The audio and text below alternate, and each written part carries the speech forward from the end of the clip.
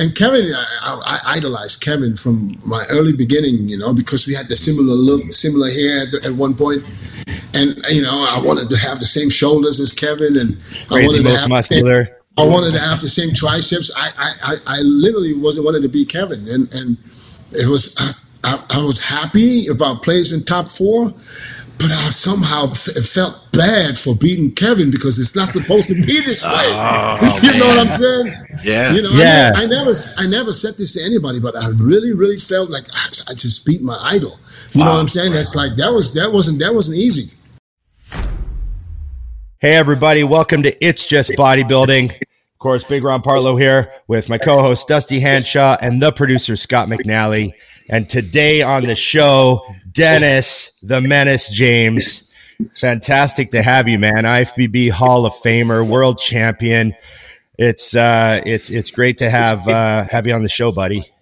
It's my pleasure, man. It's my pleasure. I watch a lot of podcasts, and every now and then I get to hear some of you guys. And last time you guys rated one of my videos. And yes. I think Ron, I messaged you because you guys were a little bit off with the information. I forgot. So I was actually going to start with that because I forgot what your top placing was, and I quickly pulled up Wikipedia, and I must have don't go off of Wikipedia. Yeah, right. But I didn't quite. I was kind of in a hurry and I didn't quite see it, and I missed 03. Where you came in 4th. I thought your top was 6, and I thought that sounded low. I was like, I know he was higher than that. And I wanted to ask you specifically about 2003 because as a fan, like I started training in 1990, so I've got a very similar window of bodybuilding to you. Who my first Mr. Olympia was Lee Haney. You know what I mean? I was a Dorian fan, like all that stuff. And I look at 2003. Obviously that was the year Ronnie stepped up to a new level that no one had seen yet. That was the big 289 pounds. He's standing there laughing at prejudging. We all saw it. But that lineup in general was an unbelievable show. You had Jay Cutler in second, that was the year of Jay. He won every show that year. He won Night of Champions, Arnold Classic. He won everything. And then he came in and then it was Dexter Jackson in 3rd, right? And then you in 4th. Yep. And then Gunter in 5th. That's right. Gunter was 5th or 6th? Kevin was Kevin was Kevin there? 5th. Kevin was 5th. Oh, either 6th. Gunter, Kevin was 5 and 6. Yeah, 5th was Gunter, 6th was Levroni. Yeah. I remember this was, and Kevin, I idolized Kevin from my early beginning, because we had the similar look, similar hair at one point. And, I wanted to have the same shoulders as Kevin, and Crazy, most muscular. I wanted to have the same triceps. I literally wanted to be Kevin. And it was, I was happy about placing top 4. But I somehow felt bad for beating Kevin because it's not supposed to be this way. You know what I'm saying? Yeah. I never said this to anybody, but I really, really felt like I just beat my idol. You know what I'm saying? That's like that wasn't easy. But hey, shit happens. So that's the only time you beat Kevin then. Was 03, right? That's the only, because after that, Kevin never competed again. Yeah, that was his last Olympia. He did that. Well, he came back 10 or 15 years later and he did another one. But that was the last time he competed, I think. No. Yep. There was one. I think there was that was he the last Olympia. Yeah, that was a hell of a year, and you've seen it all. Like you've seen everything. You trained Ramy, but what do you remember thinking about Ronnie that year? Because it was very drastic, Yeah. At that time, me and Ronnie, we used the same coach. Most of the top guys were all using the same coach, Chad. Yeah. But the thing is, when you look at Ronnie the year before, Ronnie the year from the year before, 2002, where he was okay. A little bit light. Came in a little light, yeah. Yeah, but when he lost to Günther a couple of weeks after the Olympia. that was like that lit a new fire under Ronnie, and I guess for him it was worse than losing the Olympia is losing to Gunther. Right. That's just my opinion. I'm not saying what Ronnie told me because he never did. Yeah. All I know is that he was pissed. You could see how pissed he was backstage. He was off that stage, gone. No kidding. Yes. So when he came back in 2003, now of course, the fans and the media, they hyped up Gunther as the one that's running for the Olympia against Ronnie. Mm-hmm. I mean, come on. I mean, that was a reach. if you want to be honest, yeah. Anyway, so the next year, Ronnie, the show was over. I'll tell you exactly when the show was over. Because at the Orleans, I don't know if any of you guys have been backstage there. When you come in, you go to the athletes entrance to get backstage. Then you got this long walkway, just like a long hallway, before you even get to the backstage area. And that's where they have the locker rooms. So forget that shit. And then you see out of one room, you see Ronnie come out. He had, I think, a towel in his hand, his trunks on. He was just walking with the lats hanging off of him. And there's the picture that's out there. When you see the picture, he's standing in the hallway with the lats. Yep. That's the picture that I'm talking about. The show was over right there. He didn't even get to the backstage area yet. That show was over. And I'll never forget that. I said this story 1,000 times. I'll never forget because we were backstage lined up for the mandatories because you come out with the mandatories first. And I remember Ronnie was 2 people ahead of me. And Kevin was right behind me.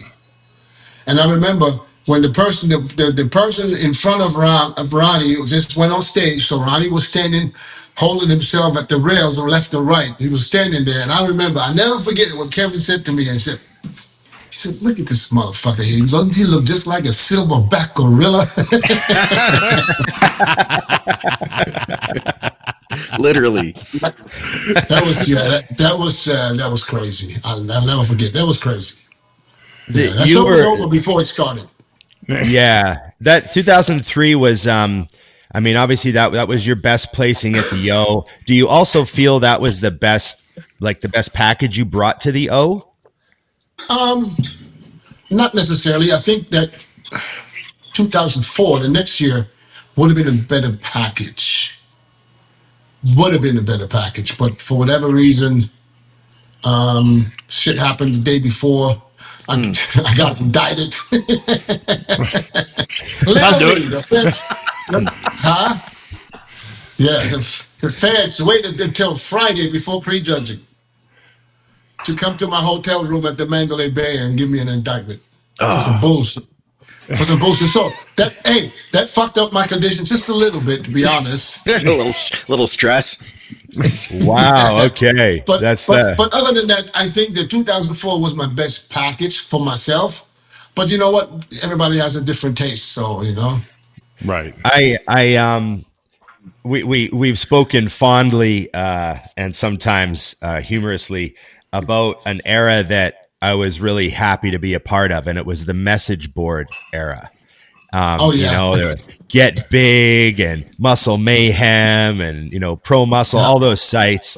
And sometimes my brain, I can't quite remember the order of the sites or which ones were the biggest, but I remember you were posting your Thailand shots in the early 2000s, like 2000, 2001, 2, 3. The highlight of the month on Muscle Mayhem or whatever site I was on was if Dennis puts up new pictures. And I was the first one to ever do that. Did Brock's pictures? It felt like it had. Those days were crazy. You were on the board posting pictures. Tom Prince was on the board, and Lee Priest was on the boards. Remember? And then everyone thought Nasser was GH15 or whatever that person was. I still to this day get messages from people thinking I was GH15. No, right. That's funny. You remember a guy who run this website, Ron Avidan? Yeah. Yep. I went up to Ron so many times. I said, Ron, you motherfucker, it's not me. Stop fucking letting these people fucking guess it's me.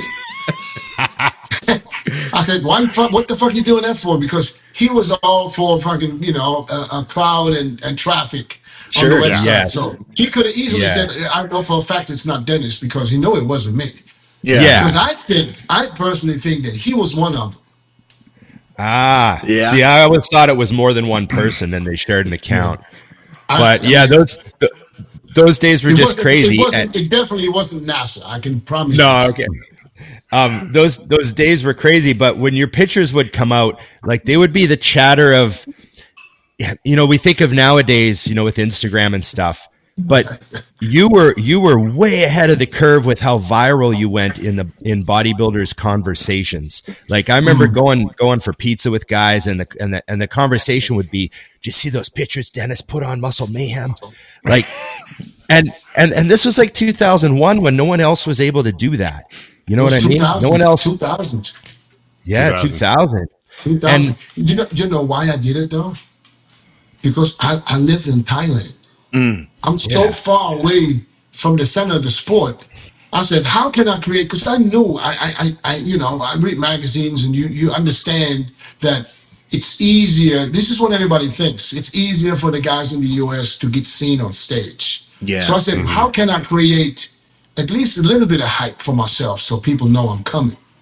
So I'm not going to get overlooked, because that was my fear, that I'm going to get overlooked. I mean, I won the USA, so I knew I'm not going to get totally overlooked because they know I'm the USA champ. But I wanted to create more hype for myself, And back then, one picture took 45 minutes to upload, bro. I kid you not. Yeah. Big commitment. I think this was the first internet they had in Thailand, man. It was still dial-up, That shit took forever. Yeah. That reminds me, we had a bunch of listener questions. I thought this would be a great time to ask one of them because it totally relates. We had somebody who asked, what was it like living in Thailand when everybody in the US, like bodybuilding was so big, Venice Beach, everybody was in that same spot. What were the pros and cons of being in Thailand at the time? Well, I can only speak for when I started bodybuilding, because when I went to Thailand, I wasn't even training. So I went there before I started lifting weights. Right. So, but as a bodybuilder, the pros is you save.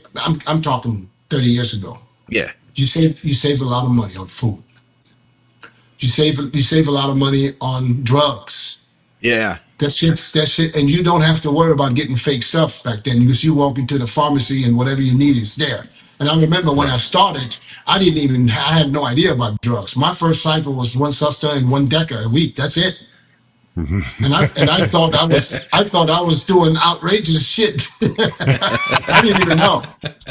When you don't know, you don't know. So that's the pros, and then you have beach. You go to the beach after your training in the morning, you recover, you go back to the gym. That's the lifestyle is easy as a bodybuilder. The cons are that you, as a pro, especially, you are so far away from the center of the sport when it comes to guest appearances. Hard.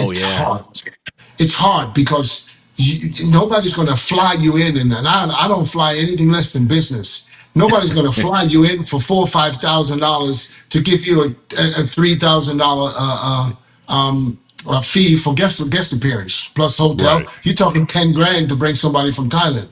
So they use people from the US where they don't have to pay as much. And this is understandable, I get it.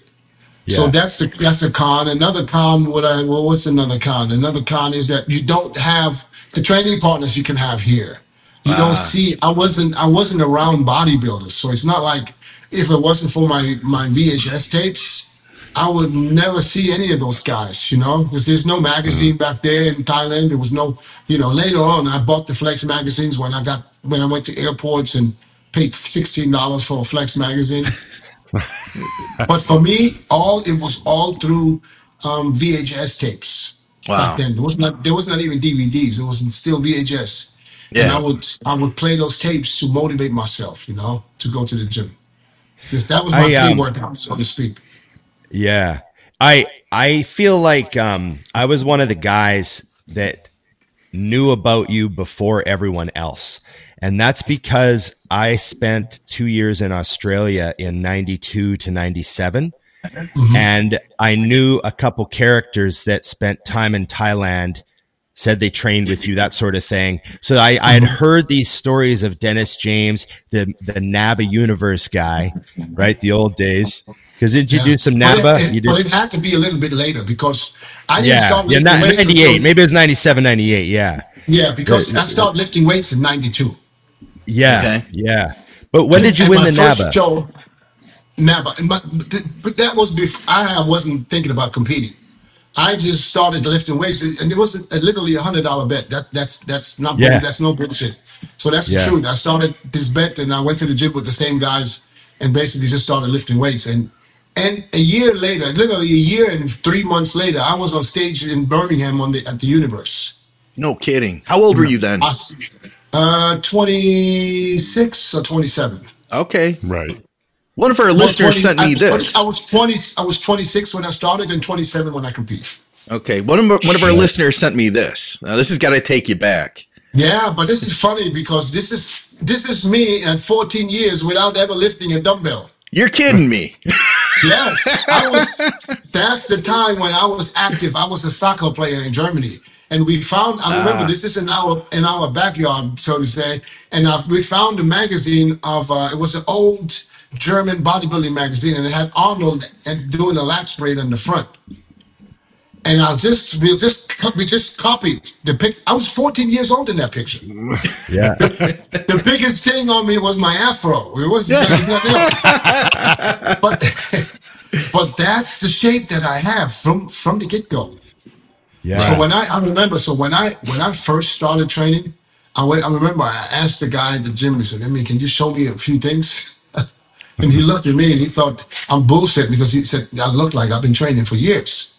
You know, I always had this muscular physique, so I knew I had the genetics. I knew that because at one point in Germany, still I was 18. I was a junior. I did start training, so I trained for 6 months basically, from March to October. I trained. And in October, I did a junior show and won the overall. I remember that. And that was the last thing I did until 85 or 86. And then I didn't do nothing until 92. No lifting weights. That's crazy. Yeah. So you got your pro card in 98, right? At the USA? Yes, 98. Because I did, like I said, I did now about 93, 94, 95 as an amateur. Yep. 93 was my first show. It's funny. I never qualified for any of that shit. And I'm a U.S. citizen. I don't even have a German passport. But the German national team brought me to England to compete for the U.S. So I was the only one out of the whole team in the U.S. back then that placed in the top 5. Oh, no way. So my first Universe, I was 4th. So there was no awesome. Americans that placed anywhere near me. Then the following year, I went back because now I'm thinking, shit, if you place 4th, we might be able to win this thing. So 94, I went back and I got 2nd. And then 95, I won the Universe. Yeah. You know? I remember people saying this guy's going to go to the IFBB and be like a destroyer. Like, so, that was what I mean? That was my ultimate goal. But I did at that point, I didn't really think that this was possible because, like I said, I was born and raised in Germany. I live in Thailand. So now IFBB is where everybody wanted to be because I remember after I won the Universe and then I did the Pro Universe in 96 where I got 2nd. I told my boys, we were sitting in the go-go bar, having fun. I said, year 2000, I won the Olympia stage. They're like, man, shut the fuck up and have another drink. You know what I'm saying? Nobody believed anything I said, you know? And then I said to myself, how am I going to get this pro card? Because I know there's a world championships. That's not for U.S. citizens. That's where the whole world, they have a world championship where the overall gets a pro card. Right. So I said, so what am I going to do? I said, in order for that, you need to qualify in your country to be even allowed to compete at the world championships. So I said, you know what? Fuck it. I said, let me just fly to, all the info I had was from magazines. Now keep in mind, I didn't know anybody personally. Right. All I know is what you read in the magazines, you know Venice Beach is the place. And you know that there's Gold's Gym in Venice Beach, and you know there's the Marina Pacific. Does that ring a bell? Yep. Marina Pacific. So this the is hotel, yeah. I remember I booked myself a flight from Bangkok to Los Angeles. took a taxi. I said Marina Pacific. I had no idea how much the rooms are. Nothing. Then I took a room. It was $250 a night. I was like, God damn. It's not Thailand. Okay. So I checked in, and then I walked downstairs and I asked the guy in the reception, "Where's Gold's Gym?" And he just said, "Yeah, just walk down there this way. 2 blocks or 3 blocks or whatever he said." Fuck, that shit was forever. I walked there, and I remember I walked into Gold's. Now keep in mind, I have no idea who's going to be in there. I know that who trains, but at that time, so the first one I saw was Paul Dillett. I was like, God. Do they all look like this? Bro, it was unbelievable. So I go in there, I don't talk to anybody else, just secretly train a little bit. But I was friends with Gary Stridham at that point. Okay. Already. Because I met Gary in Thailand. I had Gary sleep in my house over there. Because he was just trying to come to Thailand, and I was already there for 12 years or whatever. And then, so I asked Gary before I went there, I said, who do I talk to in order to turn pro, to get well, you have to compete as an NPC member first. So I had that in my mind. I went in there. I didn't talk to anybody. The first person that walked up to me, I think it was the second or the third day, was Rico McClinton, the Flex Wheeler's training partner. And they looked and said, "Hey, what are you doing? Where are you from? Blah, blah, blah." So I told him this and that. I said, "I'm live in Thailand and I competed in Naba, but I want to, he said, "Listen, when you walk in here, you IFBB. Don't even mention Naba." I said, "Okay." So I said, "How do I go about this now to sign up so I can start competing?" He said, "Here's John Lindsay," because he's like right there, Marina Del Rey. He said, "He gave me the number." He said, "Call John Lindsay, tell him you want to sign up for an NPC membership." So I called John. I'll never forget. This is so funny. I called John Lindsay. John Lindsay, and you guys know John Lindsay, right? Yeah. Oh yeah. Yeah. So you know how he is, So I said, "Yeah, Mr. Lindsay, this is Dennis James. I want to sign up. I want to get an NPC membership." He said, "Yes. Where you want me to send the forms to?" I said, "Thailand." He said to me, "What the fuck you doing in Thailand?" I said, "I live there." He said, "Okay." So he basically, we did it through Gary because Gary still lived right across the street from Firehouse in that apartment building. So he had to send it to him. It went through him. Back then it was $40 to sign up. And I got my membership. So now I had to come back to compete. So I said, I had no idea that there's a cutoff time where you qualify for this year and then what's the qualification for the following year. So I thought if I come real close to the Nationals back in 97, then I'm okay. If I qualify at the border states, which is 2 weeks before the Nationals, I can compete. So I went to the border states. I didn't even know where San Diego was, to be honest. I was in Venice. And I asked the guy, I said, "Hey, how do I get to San Diego?" I had no credit card back then. No, only cash. But you can't, in America, you can't get a rental car with cash. Right. They don't accept cash. So I said, "Do you know anybody?" He said, "Yeah, I have this guy who has a rental company." So we got a car.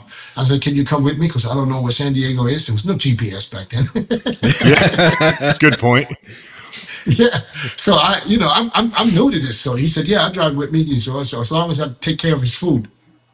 Anyway, so we drove to San Diego. There was the athletes meeting, and I remember they said, because I signed up for novice, because I read the information. I read the information, and it said, if you never competed before, then you're novice. So I signed up for novice. I didn't know. So I went in there, and then this one guy comes out, "Oh, novice athletes, this room, all the other ones, the other room for to check the height, and not height, but the weight." Yeah. So I go with the novice. I take my clothes off. They said, "No, you over there." They sent me right to the other room. They didn't even want to talk to me no more. Said, "No, you over there." So anyway, so I ended up winning the border states. I won the overall.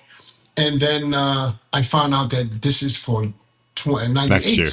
Yeah, I was like, fuck. But then, thank God for Lonnie Teeper and I think Jim was there too. And I think Jim said, "You know what? He's coming from out of the country.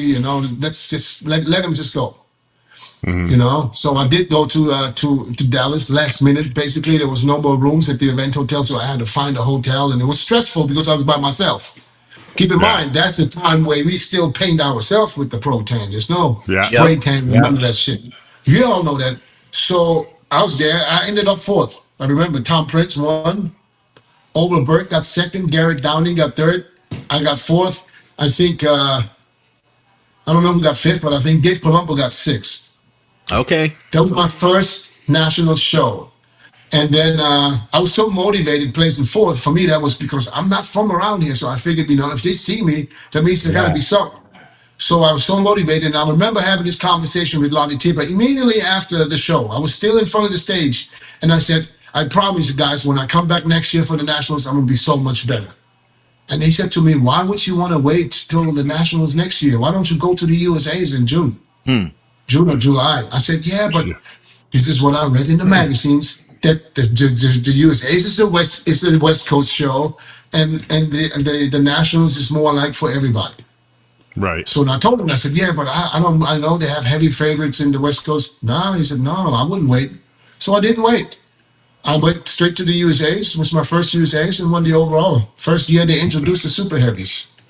That was that's how I got my pro card. That was 98.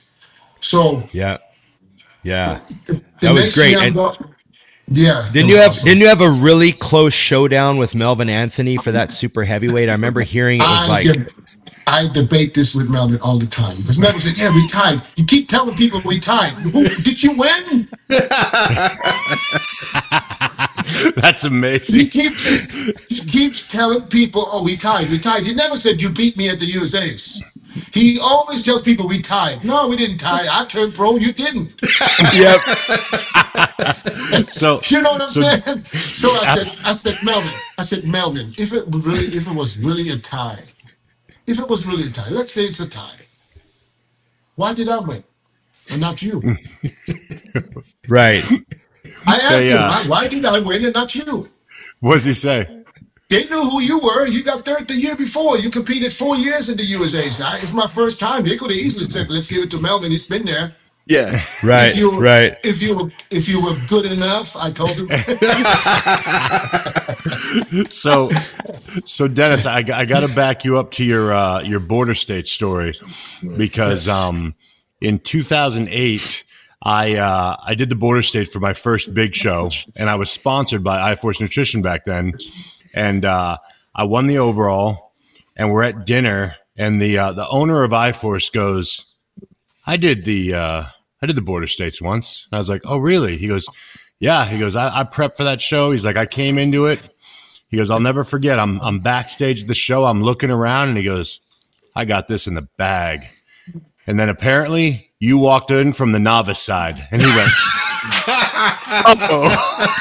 He goes, then some freak shows up because you might know him. His name's Dennis James. I'm like, get out. He's like, yep. It's classic. I had the whole room to myself. I'm looking around going, I got this thing done. And then here you come from the novice side, drug over. He goes, well, second's pretty good. And you know how much I weigh? You know how much I weigh in for that show? How much? What? 226. Dang. Yeah. 226. I was the heavyweight by 1 pound. Now, no, what am I saying? I was a heavyweight by Super. Yeah. No, there was no super heavies in 97. Oh, that's right. Oh, 97. Oh, yeah. Super heavies was introduced first time at the USAs in 98. Right. And then I was 226 at the border states, and then of course I had no idea. I keep dieting, not eating, just eating a little bit of fish, and I ended up at the Nationals being 215. No kidding. Oh. Wow. Yeah, I weighed in at 215. I remember when I checked when we weigh in, and I remember who was it? I think it was John. He saw how much I flattened out because I was dieting. I didn't know. I had nobody to talk to. And then he told Don, he said, Don, help this guy to get some food. Let him carb up. Yeah. You know, that's when Don Long took me to the grocery store. And then, but still, like I said, I weighed in 215, and then in June the following year, I weighed in at super heavyweight at 232. That was the first year. Nice. Damn. Yeah, but that was probably for me. That was probably something I'll never forget, because when you see how many times others have to get to the USAs too, because back then there was one pro card. Oh yeah. It's not like today where everybody has to put IFBB Pro next to their name so we know they're pros, because you can't tell when you look at them. You know what I'm saying? So you have to see it. I hate that shit, man. I literally hate it. I literally hate it when people run off stage because they got second in their class and they are able to turn pro, and they run back. They haven't even washed the fucking protein off yet and already changed their status. Yeah. This bothers the shit out of me. I kid you not.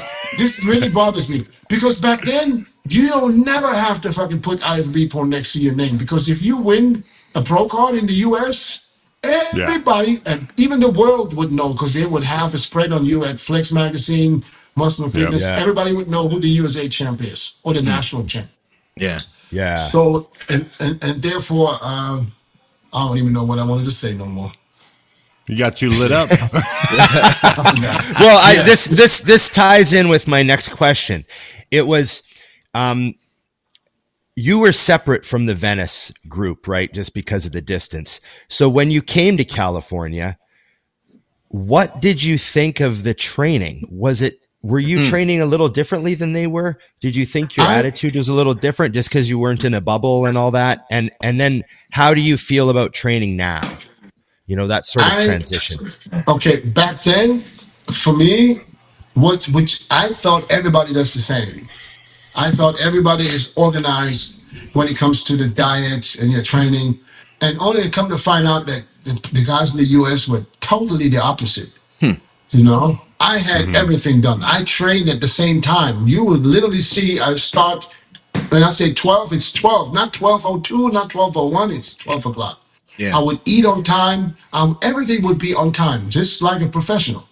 And then when I come to the US, I see that these guys we train at 2 o'clock today, 3 o'clock tomorrow, don't even show up the next day.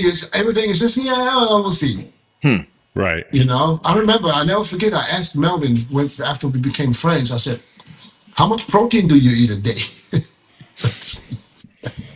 He said to me, 8 chicken breasts. I said, how much protein do you eat? If you tell me 8 chicken breasts, how do you know how much protein you eat? He didn't even weigh.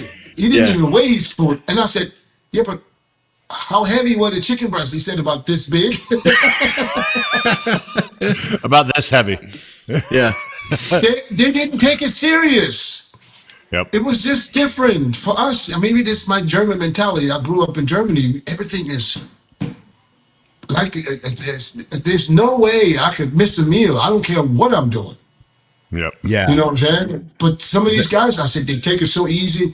That's why I always said, and I told Melvin last week on my podcast, I said this maybe 1,000 times. I said, if I would have your body and my mentality, I would be Mr. Olympia. I would win every show. Right. Literally. Because that's all he was missing is that right mindset to take it one step further, to go without cheating, this alone, that. Yeah. Mm-hmm. You've taken a lot of guys under your wing and help them improve their physiques and get a lot bigger and better. I mean, I've seen it over the years, and I've also thought of you as one of like the most hardcore bodybuilders of my generation. And I just wanted to ask you, at this stage in your life, you trained guys like Ramy, you put Ramy through the ringer for years, what do you really think matters? And what do you think a lot of people are not focusing on that they should be focusing on, that sort of thing? Like your kind of training philosophy at this stage in your life. Good question. Yeah. I mean, if you compare my training from now to back then, you can't compare it. And now I train like a fitness lady. You're training. Yeah. You know what I mean? Yeah. But listen, I haven't trained in I'm going to start again today because I was traveling for 6 weeks where I didn't get to train, come home sick. But no, I don't really sweat when I train no more. I'm not Dusty. No. I see Dusty. Every time I see a clip from Dusty, I was like, when the fuck is he going to wake up?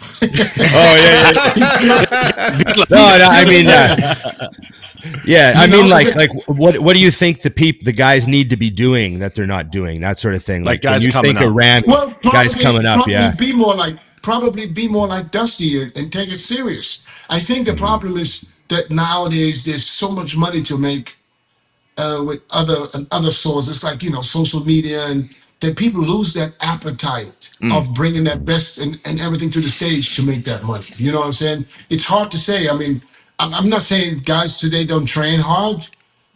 For them it's hard. When you ask somebody, yeah, I train super hard. Until you train with them one time, and then they realize it. I remember, do you train like this every time? I said, yeah. You know what I'm saying? Then you realize, for them, they don't know. When you don't have someone from those good old days, let me put it this way, to show you what we used to do. We didn't have the machines they have today.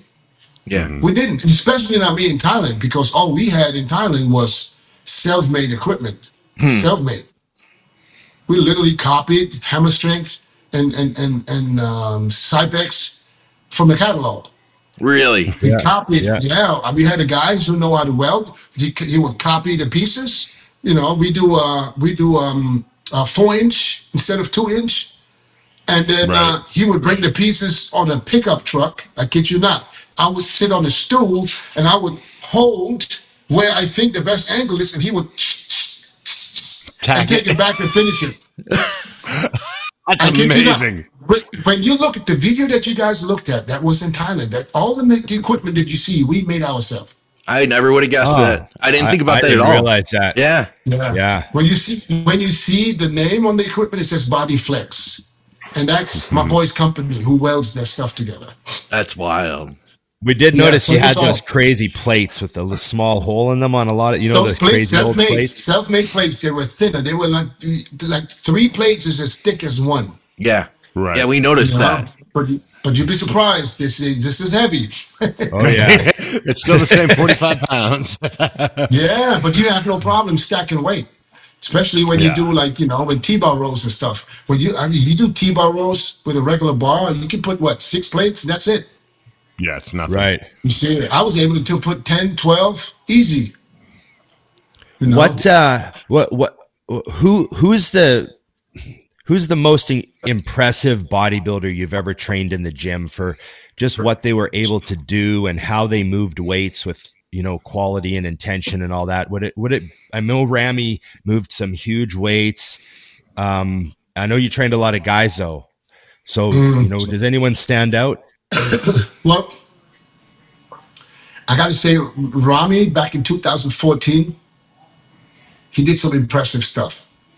He would take the 150-pound dumbbells, take it from the rack, sit down, put them up, does some flies, put them down, and puts them back in the rack. Very light, nice and easy. No dropping weights, none of that stuff. So he had some impressive lifts. He's never really pushed it to see how strong, but he didn't need it. He was growing off of someone else doing the exercise. But then again, for me, it's not the most impressive is not the strongest one. The most impressive guys for me are the ones that can take a punishment and keep coming. And don't give up and don't complain. There was one guy comes to mind who, I trained a lot of pros, from Tony Freeman and Johnny Jackson to Marcus Haley, Melvin, you name him, I trained with him. But this guy from Brazil, his name is Jolan Vieira. That little motherfucker, boy, I tried to kill his ass.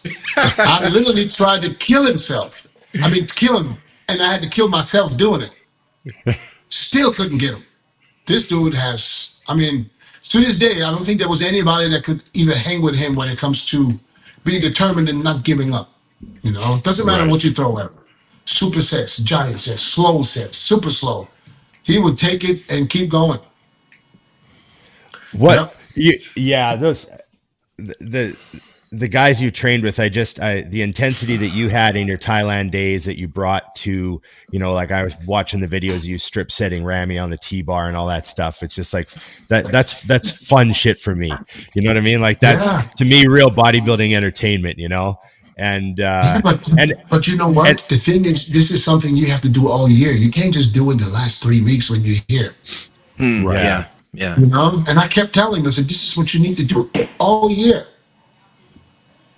Do you feel like the that's last what's 3 weeks, you're lost not now with the training levels? Is that I feel like back when we started, most bodybuilders loved lifting weights, so they became bodybuilders. Whereas now, becoming a pro is the goal that gets you to walk into the gym the first time. You know what I mean? It's almost like things are backwards, and that's why guy like myself or Ron, who are long retired, we still want to go to the gym to push just because that's where the love is. That's what I feel like has gotten a little bit lost along the way, because I came up watching you guys, and that to me was the only way to train, because I would watch the videos and I'm like, this is how you do it. There was no option. I'm looking at you going, okay, you're genetically better than me and you train harder than me. Okay, I got to step up. Like, how am I getting, you know what I mean? And now it seems like you would use that as motivation. Way. You would use that as motivation. And that's the way it should be, But Dorian said the right thing when this question came up. He said, you know what? The difference between now and back then is, back then everybody wanted to be a bodybuilder. Today, not everybody wants to be a bodybuilder. Most people want to be man physique or classic physique. Yeah. Right. Back then, if you want to start lifting weights, you had to lift because of bodybuilding. Now, man physique, you don't have to train your legs. That's how they think. That's not what I'm saying. Right. Thing is, it's just all upper body, So that's the difference. Do you have more people coming into the sport, but less people want to be bodybuilders? Right. What was your favorite gym that you trained at? You had Thailand, you were at the Coliseum for those years there with Milos. Didn't you spend quite a bit of time there? Gold's Venice, you spent quite a bit of time at. Just for Gold's Venice in the 90s. Gold's Venice back then was unbeatable. It was just it's the atmosphere. It's not that so much the gym, it's the atmosphere, Yeah. They had literally tour buses, Chinese, Japanese, come in every day for them to walk in and take pictures. When you walk into Gold's Gym back then, it was you almost scared to see someone. Yeah. Because you never know who you see. You never know who you see. That's wild. I have an amazing Gold's Gym memory, and you're in it. And really? I didn't know, we didn't speak or anything, but I was lucky enough to spend some time at Gold's the week before the Olympia in 2003. Oh, really? Yeah. So I was there 8 days out. And a good friend of mine was actually doing the Olympia. So I was there to work out with him a few times and kind of hang out.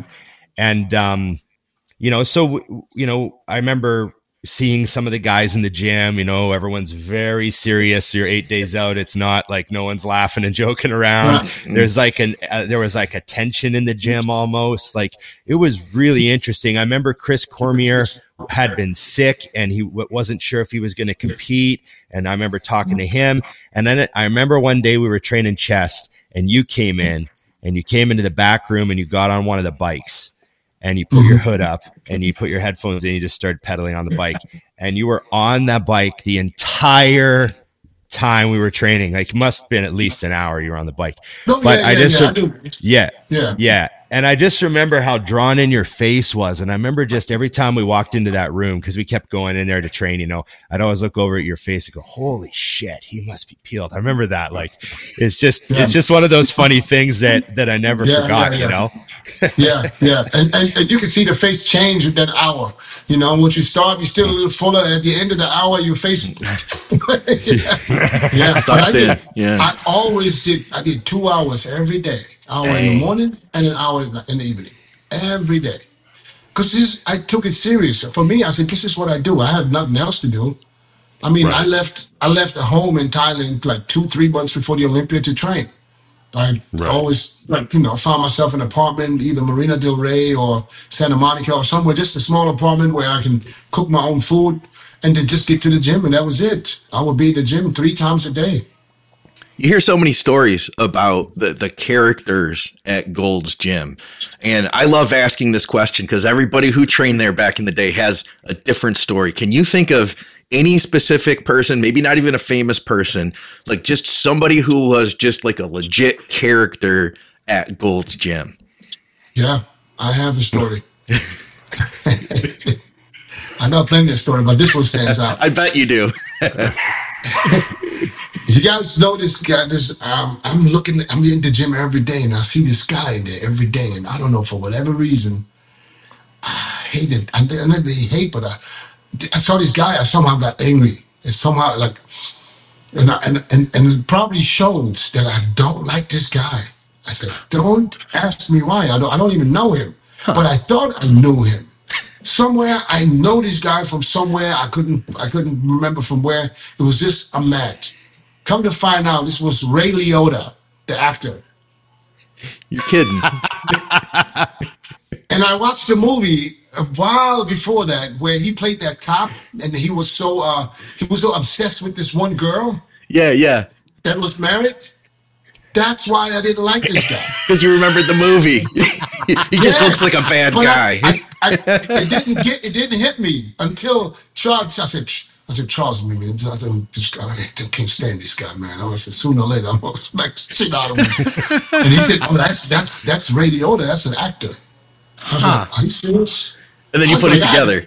I had to go and apologize for fucking mean mugging this dude. I was mad at you. You played that part so well. I was pissed at you. I said, you played so damn good, man. You still got me mad. Yeah. That's funny. I've heard stories like that, or like somebody who's like on Unsolved Mysteries, and then the guy who plays the bad guy, everybody ends up calling the police. Like, I saw the guy. He's in my neighborhood, when it was the actor. You know what I mean? the reenactment guy. Yeah, exactly. Yeah. I remember my first day at Gold's. I saw Andrew Dice Clay in the pro shop. You're kidding.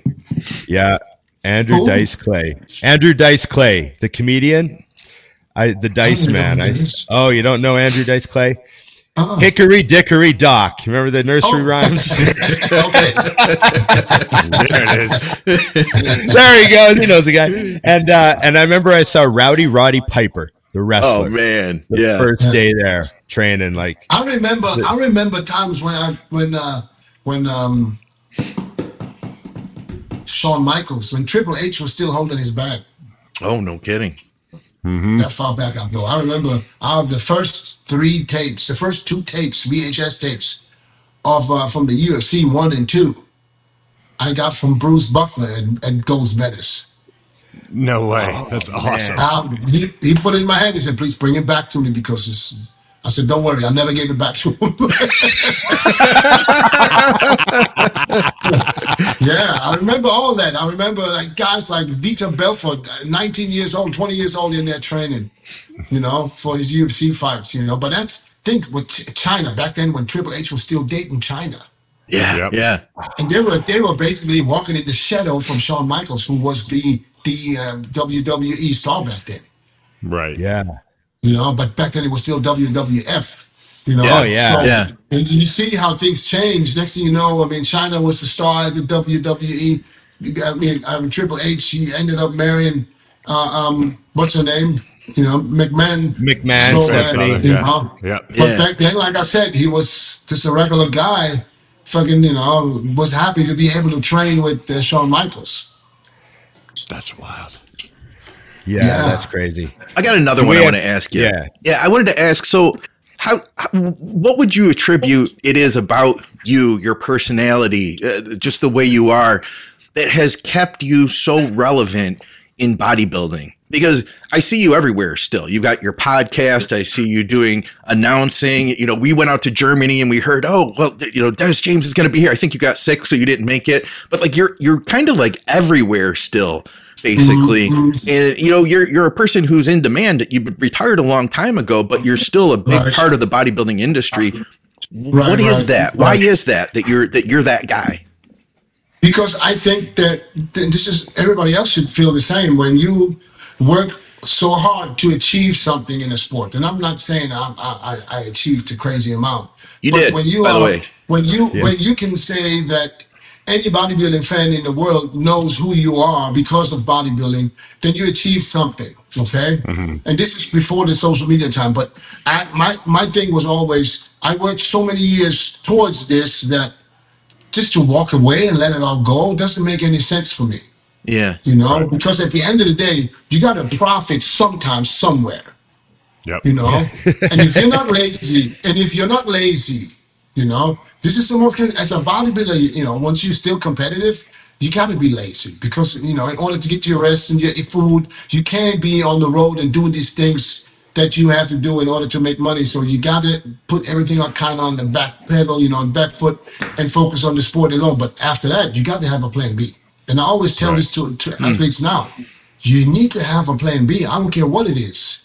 You know, it doesn't have to be in the industry, but you got to have a plan B because this sport, once you're done with this sport and you walk away, people remember you, but they stop talking about you after 3 months. It's over. Yep.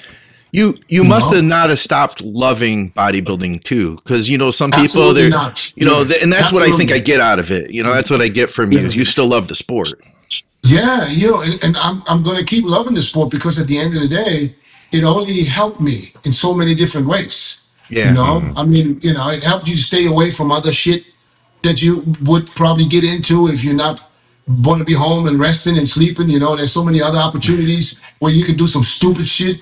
You know, Oh, yeah. and now I'm at a point where I can say, this is what I was looking for. You know, to have something. You know, I'm 58 years old.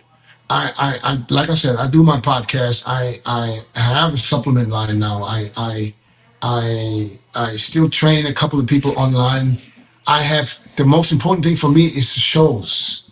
I do a show here in Arizona. This is my 10th year. And I run shows in Germany. I run 14 shows in Germany now a year.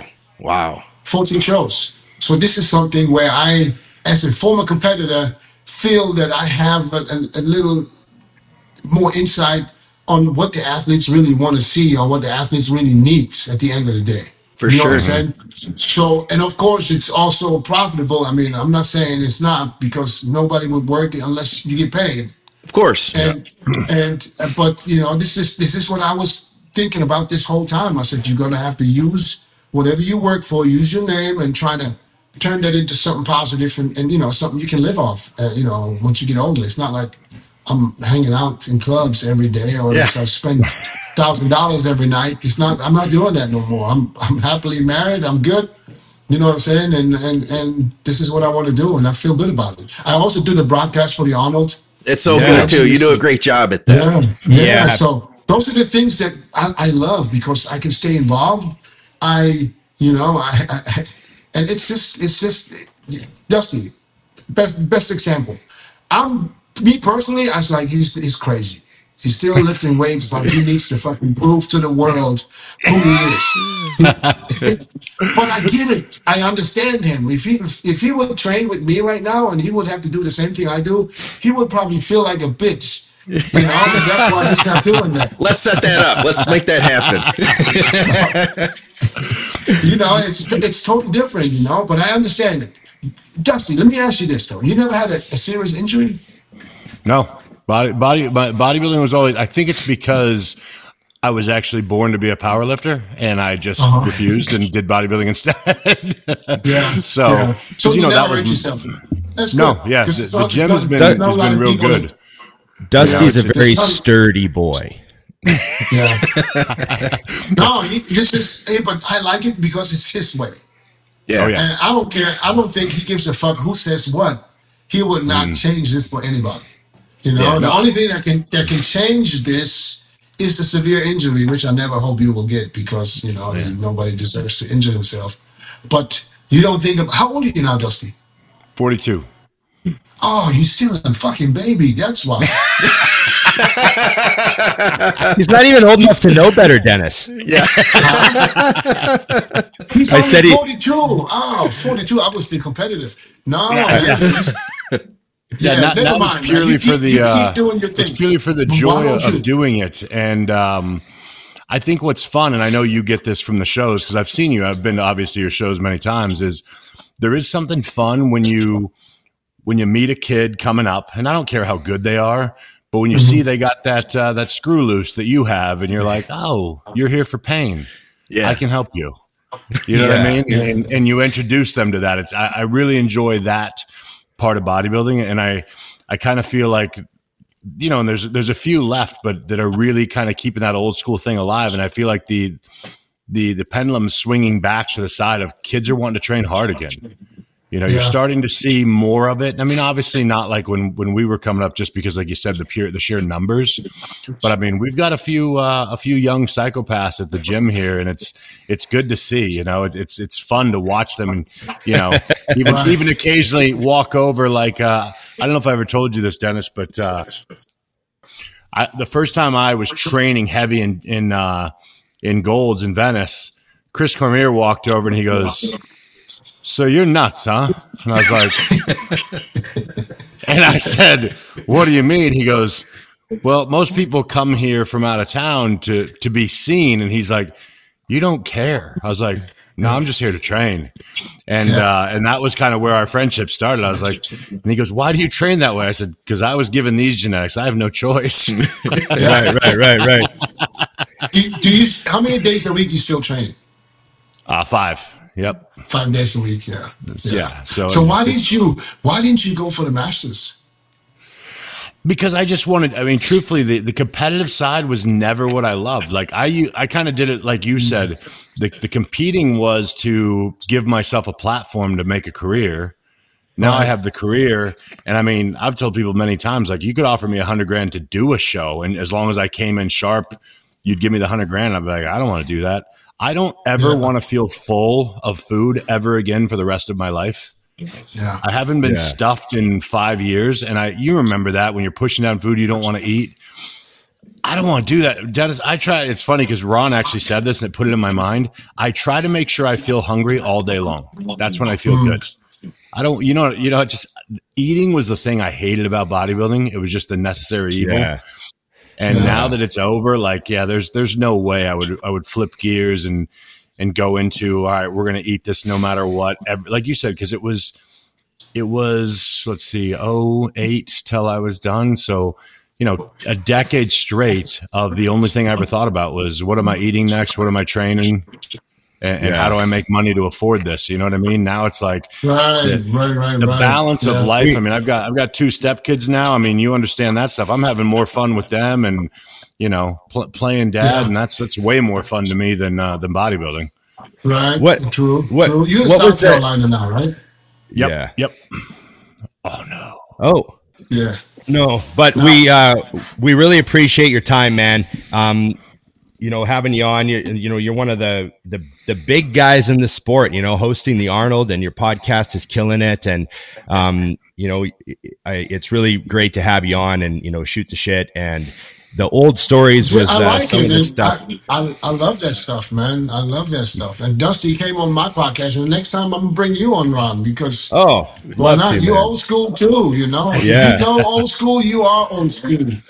What's your favorite? Old school. What's the favorite part of having the podcast? Like, what has it given to you that maybe you weren't expecting to get from it? I didn't really expect a whole lot. I just always thought that this is something I wanted to do. Just, and I mean, everybody does a podcast now. So I was like, what can I do just to change it up just a little bit? That's why I said old school roundtable, because I think that just to get these guys that we looked up to on the podcast, that's what I look forward to. Having people on that I either admired when I started, or that were in the same era. You know what I'm saying? Mm-hmm. So I mean, I bring newer guys on now too, but it's always fun to have someone on like that been there, like Frank Zane. Frank Zane was awesome, even though he fell asleep on us, but it was awesome. That's amazing. That's gonna happen. Yeah. Old hippie. Yeah, it was awesome though. It was awesome. That's what I get out of this. I like to just like when we sit together somewhere else at shows, we have a chat, we talk, we laugh. Why not put that out there for everybody to listen to? For sure. Yeah. For sure. Yeah. And it's amazing what people get out of, like, you think you just had like a good conversation, and then you get the comments from people where they pull something really valuable or really like impactful out of something that was said on the show once in a while. And you're just like, oh, wow. Right. Yeah. I think it's important that the information goes out, because like I said, we had a couple of years where people dying left and right.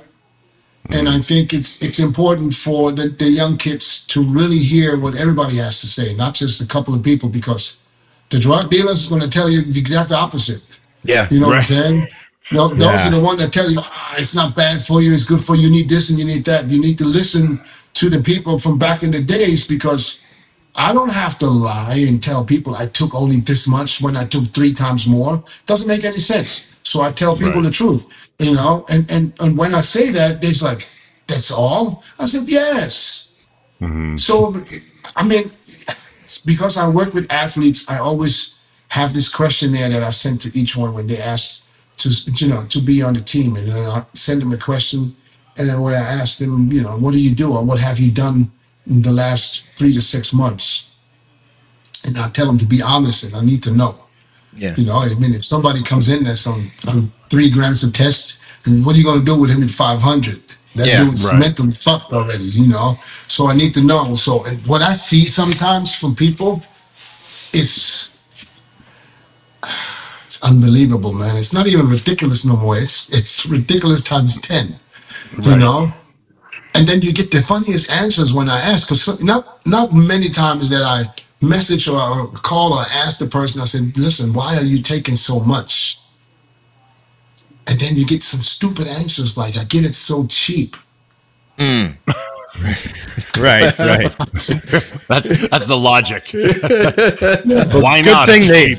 Good thing they don't get cheap pain as who well. wants to save money? Blast it, take it out. It doesn't make no sense. And then those are the guys that when they can't get it, they can't get to where they want to go, and then they see someone who looks better, and they say, yeah, he uses more than me. If I would use what he uses, I would look the same. Right. Yeah. It's a sad story. I don't think that, and I don't think that Dusty is using a lot of stuff no more, because that's just his nature. He trains the way he trains. If he's on or off, it doesn't matter. You shouldn't be able to tell. think That's different. what I always say. When people come to me and they've been on for 3 years, 4 years straight, nonstop, and I tell them, I said, listen, you might want to clean out for a couple of months, And then 3 days later, they already messaged me. I said, I lost 80% of my strength. That was never your strength to begin with. Yeah. Yeah, but it's here. They probably don't shoot one day and they feel weak the next. Yeah. You don't understand. It's going in the wrong. It's been going in the wrong direction. But at the end of the day, you can't help it. You can only spread the information, and everybody can use it, or they can just say, "Fucking you lying," and I don't listen to him anyways. You know what I'm saying? Yeah. It's up to them. Yeah. But we need to keep. We need to stop dying. Let's put it this way. Yeah. Yeah. That helps. Yeah. Yeah. The madness. Yeah. Well, one of the things that I get, we get from you, Dennis, which one of the reasons we wanted to have you on, is that you're one of the guys that wants to leave bodybuilding better than you found it. Like you're trying to leave something, you're trying to educate, you're trying to make sure that the next generation get the info they need. And, we all appreciate that, man. And, like man. we I said, appreciate you guys. we all loved you guys commentating. We loved you commentating on the Arnold. And we hope that continues. I'm not sure what the plan is moving forward. If you're going to be there this year, are we going to hear you this year? Next year. I think so. I think next year. So far, nothing's changed. I think. Okay. Well, probably not. Excellent. Yeah, very happy about that, man. It's even possible that we go to both of them. Columbus and then England. Okay. That'd be awesome. Dusty and I will be at the Arnold UK. So if you come to England, we will see you there. You're going to be in the UK? You bet. You bet. We're going with UK? Mutant. Why in the UK? Because Mutant will have a booth at the expo. Oh, but you guys are going to be in Columbus also, right? Yeah. Yep. Oh, yeah. Yeah, we'll be at both shows. And George messaged me, guys, the other day. George emailed me, asked me if I wanted to go to the Arnold in Ohio. So I will join you as well. Awesome. Nice. There we go. So we'll all be at the Mutant booth. Is Mutant pretty big now in Europe? Yeah, they've always done really well in Europe. I've been going to FIBO. I don't know who the guy is to talk to, but listen, when you guys get a chance, let the guy know, man. I got a huge show in Frankfurt, the Pro Qualifier, every year that sells 3,000 tickets. 3,000 tickets. You Awesome. know, if Mutant want to jump on as a sponsor, and next year, I have it's a pro qualifier, and I'm going to do a pro event, Classic Physique. So next year, I'm expecting to have guys on stage like Urs 2 weeks after the Olympia, Urs, Mike Sommerfeld, and having a nice lineup in the pro division. If That would you're be interested in right. sponsoring, hook me up with the right contact. Oh, I will. Absolutely. I'll definitely let you know who to talk to. Definitely. Yeah. So, Yeah. want to support the great shows and the great promoters. So, But thanks, buddy. Are they from England or from Canada? Canada. Yep. Oh, Yep. okay. I thought they were from Yeah. England. No, but they got huge distribution over there. So, Right. yeah. So, yeah. Awesome. So you Okay. guys going to be at the FIBO too then, right? Yeah. FIBO, Arnold UK. Yeah, exactly. Arnold Classic will be at all of them. So Awesome. We'll see you. I know you always walk by the Mutant booth and always stop and say hi quite often. So I'm sure it'll happen again, buddy. Yeah, for sure, man. For sure. I can't wait. Okay. Well, thanks for coming on, Dennis. Obviously everyone can watch the Menace podcast. He's got an all-star lineup over there. If you want to see, a bunch of Hall of Famers arguing over who should have won the O, that is the place to go.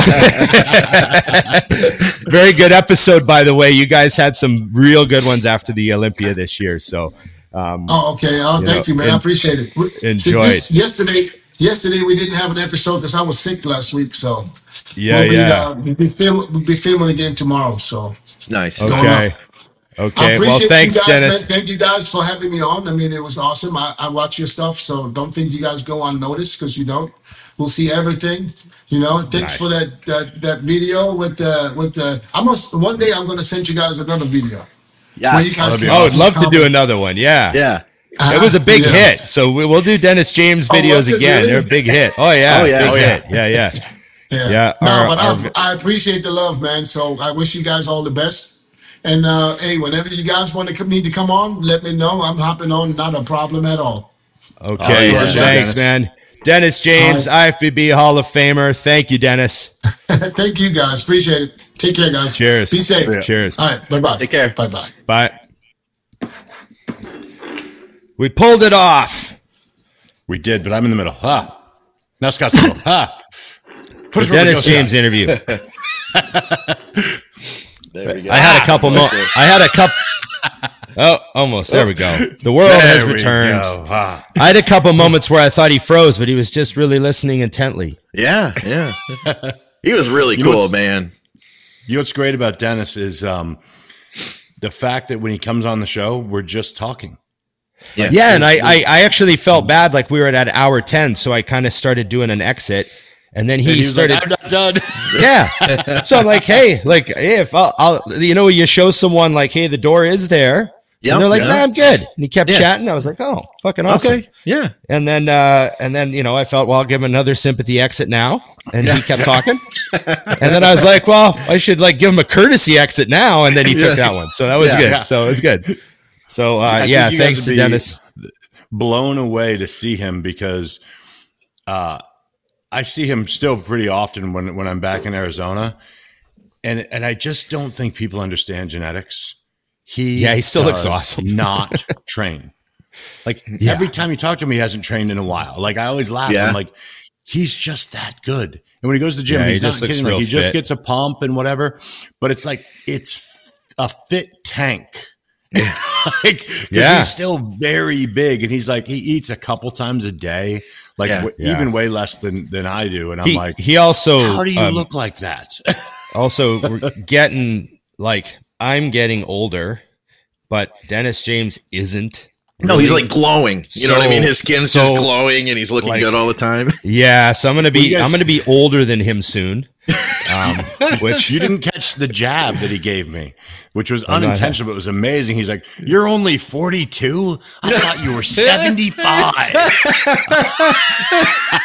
I was laughing at the back. I wanted this joke so bad, but I was like, I don't want him to think I'm actually offended. I just think it's hysterical because I'm like, that's what I always tell people. He's like, "Oh, you're only 42." I'm like, hard to believe. I'm aware. I am aware. Oh, there was pure confusion in his face. So that was great. I loved having him on. We could have went for hours though. We touched 3 time periods of bodybuilding. Yeah. I do need to. I'm gonna actually shoot him a text though because I want to know what the name is of the other video that he had with the lunges in the parking lot that I couldn't find. I'm like, that one. Well, he said he had another video for us, so I want to know what that is. Maybe it's like something from the vault that he's got a VHS at home still. I will go find a VHS player and put it onto a DVD and download it to a computer if need be. Right. Okay. I just had to respond to something. Had to put a fire out, boys. Yeah, it happens. All good? Just small fire. Couple quick texts.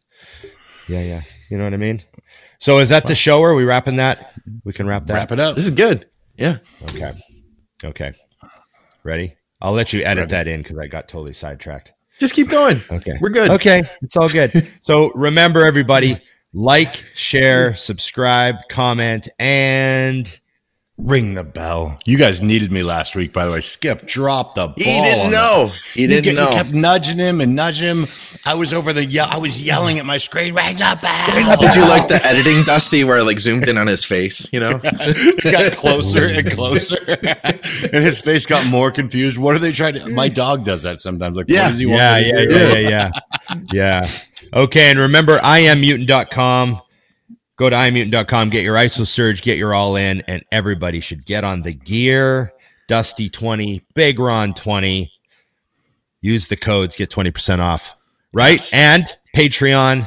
Thank you, everybody. Yeah, thank you, everybody, for supporting the Patreon. And guys, I think it's time. I think that the t-shirts are finally ready. Like, I'm ready to unleash the website to the world. I think this is a go. So okay, nice. Okay. I ran it by a couple people. I think we're good. So I'll put the link in the description for t-shirts. As long as the money button goes in the bank slot and the shirt thing gets sent out, that's all that really matters. Yeah. Right. Yeah. So, don't hold back because I'm not sure about the color of the site. Maybe we got to edit some of the text. Well, here's the thing. Get those sales. Here's the thing. So we have two designs, basically. Well, two shirts. I have the loose fitting shirt, which is they're both really soft, thin material. And then this is the fitted shirt. So like it's a little tighter on the guns. You know what I mean? Right. So we've got the loose fit and that goes up to 4X on some of the shirts. And then we have this that only goes to 2X and it's a little bit more of an athletic cut. But both of them are both like thin material and there's a few different options. And we did a girl shirt, but I think a lot of our female listeners are probably going to want, my guess is, a lot of them, you know what I'm saying? They're going to want like the men's shirts is my guess, like for leg day, big oversized. You know what I mean? They're not going to buy the tight fitted women's shirts. So, but I figured I'd offer it for anybody who wanted them. Yeah. That's awesome. I'm looking forward to it. Okay. We're excited. Get ready to buy a shirt, everybody. And we're going to stack those $4 profits. Four. It's four. Yeah. See, Dusty will just get more and more jewelry. Yeah. Oh, yeah. I'm getting the grill. I told you that already. Total grill put in. Yeah. I'm going to have like 20 guitars on the wall behind me. Yeah. Yeah. Okay. Thanks, guys. And remember, it's just bodybuilding.